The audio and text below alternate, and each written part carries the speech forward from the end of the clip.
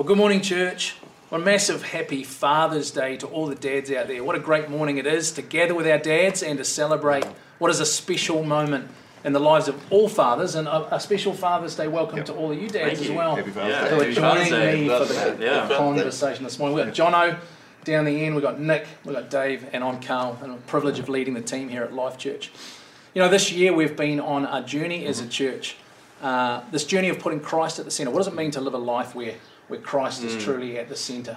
And we had a passage that we started our year with in Luke 5 where we see Jesus is teaching the people, and he looks over and he sees two fishermen who have parked their boats to clean and mend their nets.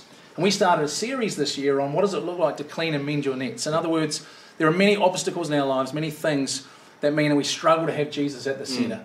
Many holes in our nets and stuff that's going on that distracts us. And so we've been on this journey of clean and mend your nets. But today is Father's Day, and the theme today is under construction, which really is an extension, surely, of clean and mend your nets. Because I would say we would all agree that we are under construction. Is that true? Yeah. That it's a lifelong journey. So it's not I'm under construction, now I'm good, I've been fixed, but that our lives are under construction and will be a journey of construction all the way through, which is pretty cool. So we're pretty excited about what this morning means. And we realise we are all sons, God's sons, but we are also all fathers, which is good on a Father's Day panel that we're all fathers. So we've got something to contribute. Yeah, that's right. But we're also all fathers. So here we are navigating our own lives and trying to figure out our own lives and have God work on our lives while we're trying to also invest in and raise our own kids. And that's a massive calling, right? Being a dad is a massive calling. And I recognise with under construction, we are sitting here in our youth community centre, which we're building, and it is under construction. And we thought this was an appropriate place to have a conversation about being under construction. And so here we are having a conversation about that very thing. But it's a lifelong journey for all of us. And we realise as we build buildings that the most important part is good planning and then a really important foundation. And so let's have we talk about foundation. Like what is it to build your life on a solid foundation? What does that look like for you guys? We can talk about, we know Christ is the cornerstone. He's the rock on which we build our lives. So what does it look like for you guys in building a solid foundation in your lives that will have an influence on your kids' lives and on other people's lives? Who wants to kick us off? Well, I think the first foundation is my faith in terms of both as a son and a father. Actually, I was just thinking, like, my father is still alive, still around, and I have a good relationship with him. And I realised I'm still under construction as a son, even here, not just son of God, but just as a son. And I'm still under construction in my relationship with my father, while I still am under construction and building a relationship with my children as a father, and they are under construction as sons of me, or sons and daughters, but also of God, and it's constant progress. And so the foundation that all of it is built on is faith for me. My faith in God, my faith in Christ, my trust in Him, the hope that I have in Him, and my belief that He died for me, that it is through His righteousness, not my own, that I can actually have relationship with my Heavenly Father. And so that foundation of faith, which is so important for me as a son, is also important for me as a father, and then something that I'm trying to instill as the foundation in the lives of my children. That's good. That's good. I mean, I even think about, like, one of the things that, it's so cliche, but the sense that we all have as when you become a parent, how much more aware that makes you of God's love for you. Yes. You know, like, you have this unconditional love for your children, that regardless of what they do, they'll always have my love. And how that just so mirrors the way that God sees us. And I know for me, that's been a huge revelation of, like, I thought I knew how much God loved me, but then I know how much I love my kids. So how much more does then God love me? And so then how that is able to then shape the way that I see God, and how I can then model that to my children, in the sense that I know how much God loves me. And you're right, building your faith and going, I think that's one of the best things we can give for our children, is a healthy relationship with God. We know where we stand, how He's growing and working in us. That's good. Yeah, it's funny actually, because the other thing that happened to me as a father when my kids were born is I thought I knew how much of a pain I was to my parents, but now I really understand how much of a pain I was. It's all fresh revelation. Yeah, absolutely. How about you, Nick? I think, like, when you think about foundation, you think, like, or when you become a parent, you realise how children can take you away from the foundation. Right. And I don't mean that in a bad way, but it kind of makes you rethink, like, how am I going to do life now? Yeah. Because, when you're single or you're just married, you just have your lives. Yeah. Right. And you can kind of do what you want, how you want to do it. And then you've got kids waking up at like 5 a.m. and you're not able to get up for that quiet time anymore the same way you could do it before. Right. True. But when I was thinking about this sort of stuff, it was kind of like, I often think about how Jesus went away to lonely places, to the mountains, to the mountaintops. I'm kind of like, well, now that I'm a dad, how do I find that place again? And so you got to be a bit more organised. You got to be a bit more deliberate. You got to kind of like communicate with your spouse about, okay, how are we going to make this work? Yes. Because you want to have intimate times with Jesus by yourself, but also with your spouse. And how does that, how do you interact to make that work amongst the crying children, you've got one child vomiting over here and one child with diarrhea on the other side. And you're like, I really feel like the quiet time and going into quiet time right now. You just do that. I'm gonna go pray. I'll leave that with you. And intercede for my family. Like when I think about foundations, it's more like, I think as Christians, like, we know what the foundation should be. But it's like, how does that practically look? Being a dad, being a husband. In that sort of setting, because the reality is, like, things like kids being sick or unexpected things coming up happens all the time. True. So we can't just say, well, 6 o'clock I'm going to do this every morning, because the reality is it may not happen that way. So the cool thing is too is that God understands the season that you're in. Like he knows what it's like having young kids and all that, and so I don't think God's not angry for those things not happening, because God understands. No, they're in a season. And He sees your heart, and goes, there's a grace for each season that you're in, and for the season it will look a little bit different. You might not be able to get up early, but I think when we talk about the planning, even just sitting here in this building, over on the wall is the architect's drawings of how this building's going up. In the sense that, you're right, communication with your spouse. How am I going to organise my life so that God is still a priority, that I'm still building my foundation, might just be doing it a little bit differently to how I was before. But being intentional and finding those times still where you can, and working on your marriage, having a good relationship with your spouse and doing it together. So that's like rhythm versus routine. Right. Some of the routines will go out the window, right? So same foundation. We're talking about different routines. It's a case of going, the patterns that I want in my life are that I'm finding time with God. Because I know that even in the midst of difficult seasons, where there might be the vomiting and everything else going on, and work might be difficult, and there's tensions around, the pattern has to still be priority with time with God. But it just might look different. So I think as a dad, you very, and mums, it'll be true for mums too, you very quickly learn that routine doesn't always work. Right. Isn't it interesting, though, that we, even with the faith foundation, is something that we can continue to work on? Like, the foundation is still Jesus, it's still a faith, it's still a time with Him, but it's not like, okay, there's the foundation, and now I build my entire life on top of that. You actually still go back and go, I need to make sure that my foundation is strong, and continue to work on it, and continue to make it fresh, and continue to focus back to the foundation. Absolutely. Absolutely, it's really good. And I think one of the realizations you have as a dad, or as a parent actually, is this impact my life has on my kids. We've kind of touched on it, but actually your kids really are a mirror to your own construction process. Both the good and the bad, right? Like the kids will reflect some of the good parts of who you are, and the other ones you're celebrating, like, my kids are that because of me, right? But they also reflect the things that are not so good in our lives. And so there's this mirror thing that happens when you see your kids. You go, help, my child's behaved like that. Wonder why they're like that.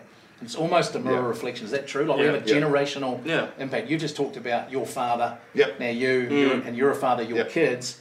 There's this generational pattern that's happening in your life. So we have your dad's impacted your life. Only in positive ways. Definitely. And you're impacting your kids now as well, right? I see. I mean, there's sometimes when my kids react to the smallest thing as if it is instantly the end of the world, and you go, where did that come? Oh yeah, I know where that came from. I've heard the stories about when I was 4. I remember. So how do you, in a moment like that, right? Let's say the child does something that's not good, and you realise it's actually a pattern that's been in your life, and you need to discipline that. How do you go about that? Right? Like what does that look like to actually help your child understand that's bad behaviour when they go, I'm just modelling what I've seen. Is that it's not easy, eh? No. But Well, you've got to take time. Yeah. Right.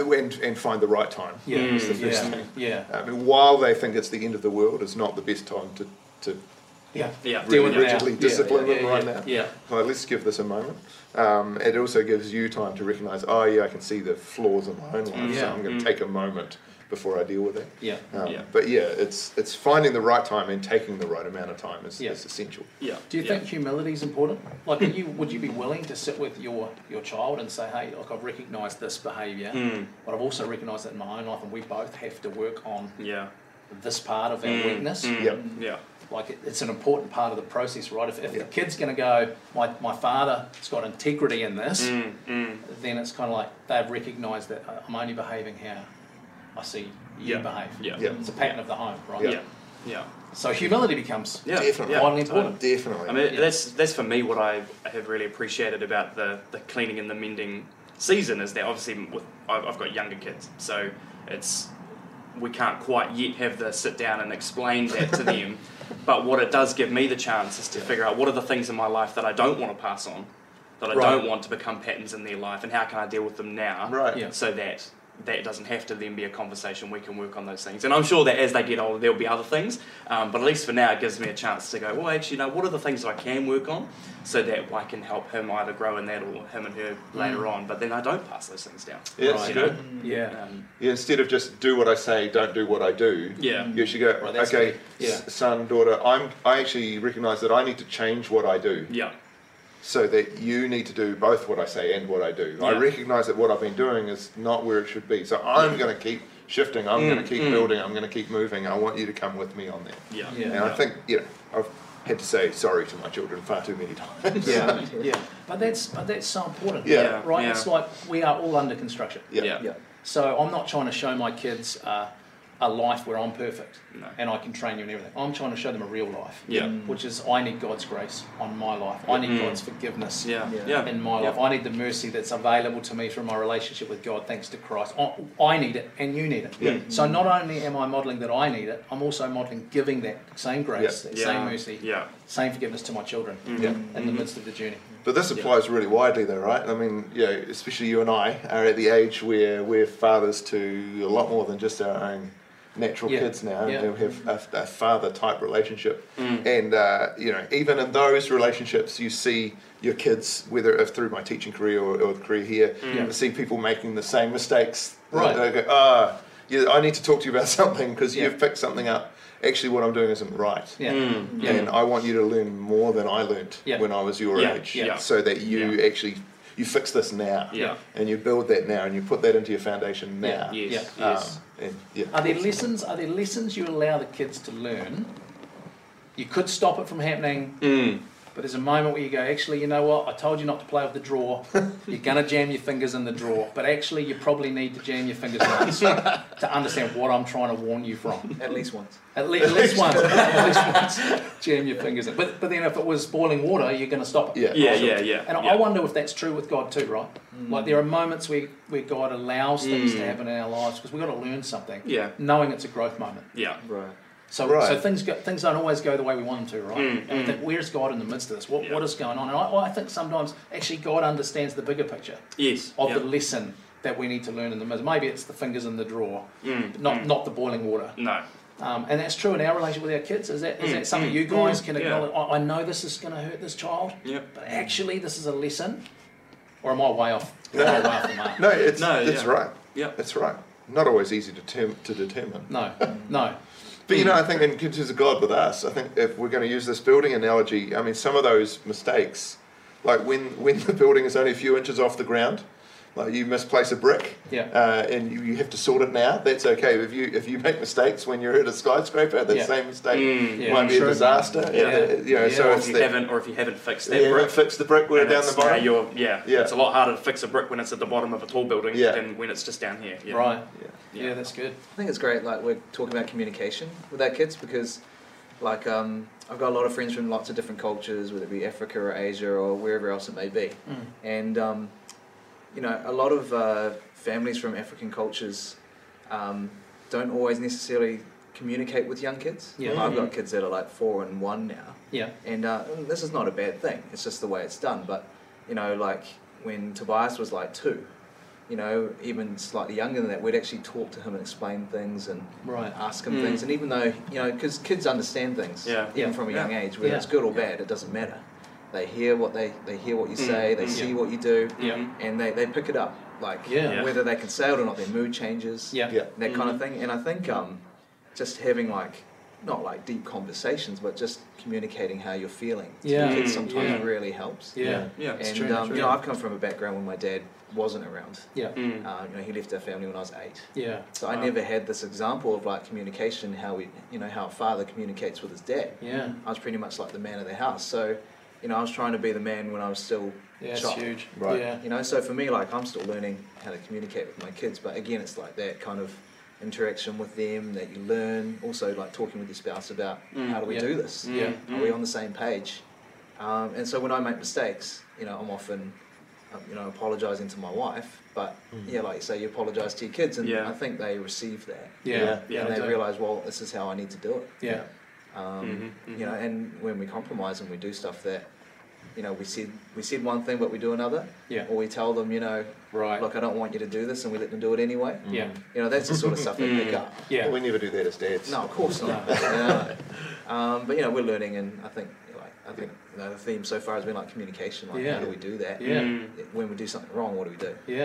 And I love that, because I think your kids also see you learning from weakness, not just your strengths. So that they see that my dad, my mum are learning as they make mistakes, and they can pick that up. There's the sense of we are on a journey of growing, and I think that's where the power of the word sorry maybe is underrated in homes. And I think as a dad, if it's a word we can learn, it's like, when I get this wrong, I'm actually sorry for how this has happened, or how I've overreacted to this. It's powerful for kids, because they're learning it's okay not to be perfect, but we're growing, we're wanting to grow, and we're showing humility, and it's part of our family culture. I think is vitally important. Because admitting weakness is a real strength. Right? Showing another generation, I'm not perfect. I remember that moment when your kids first realise that you're not a superhero. Like the first time, it's coming. So if you haven't had it, it's coming. The first time your kid looks at you with the eyes of disappointment, where it's like, wow, I thought you could never make a mistake. They're huge moments in your life, and yet they're vital for kids to realise we're not on some pedestal, we're not perfect. We're all on this journey of construction. And I think out of our weaknesses, there's great learning opportunities for kids. There's greater revelation of God's grace and forgiveness through our relationship with Him, through our weaknesses, than there is with our strengths. I don't know if that's how you guys see it, but we're talking about this this idea, I feel like we're talking about this idea of when Christ is at the centre, we're giving God lifelong access to our hearts and lives. Right. That's why this is important, this whole Christ at the centre. He's important. It's Christ I'm putting my life upon. But I'm actually giving God access to my life and my heart. And that's really, really important, right? I'm thinking about this building, and there's scaffolding on the outside of this building. And why do you erect scaffolding? Why do you put scaffolding up? You put scaffolding up because there's some hard to reach places that you need to get to. There's some difficult places that need some work. Maybe they're not safe off the ladder, so we've got to construct this scaffolding so it's safe in order to get to this difficult area. And I feel like that's true in our lives. Like we need some scaffolding at times in our lives to get to some of the hard to reach areas. True? And so what does that look like? So we've talked about foundation, now we're talking about scaffolding, getting to hard to reach places. How do you give God access to your life? What is a patterns that you've got of evaluation and allowing God access to your heart? So you're building your life on Christ, but how does He get that access? What do you guys do? I think one area is through other people.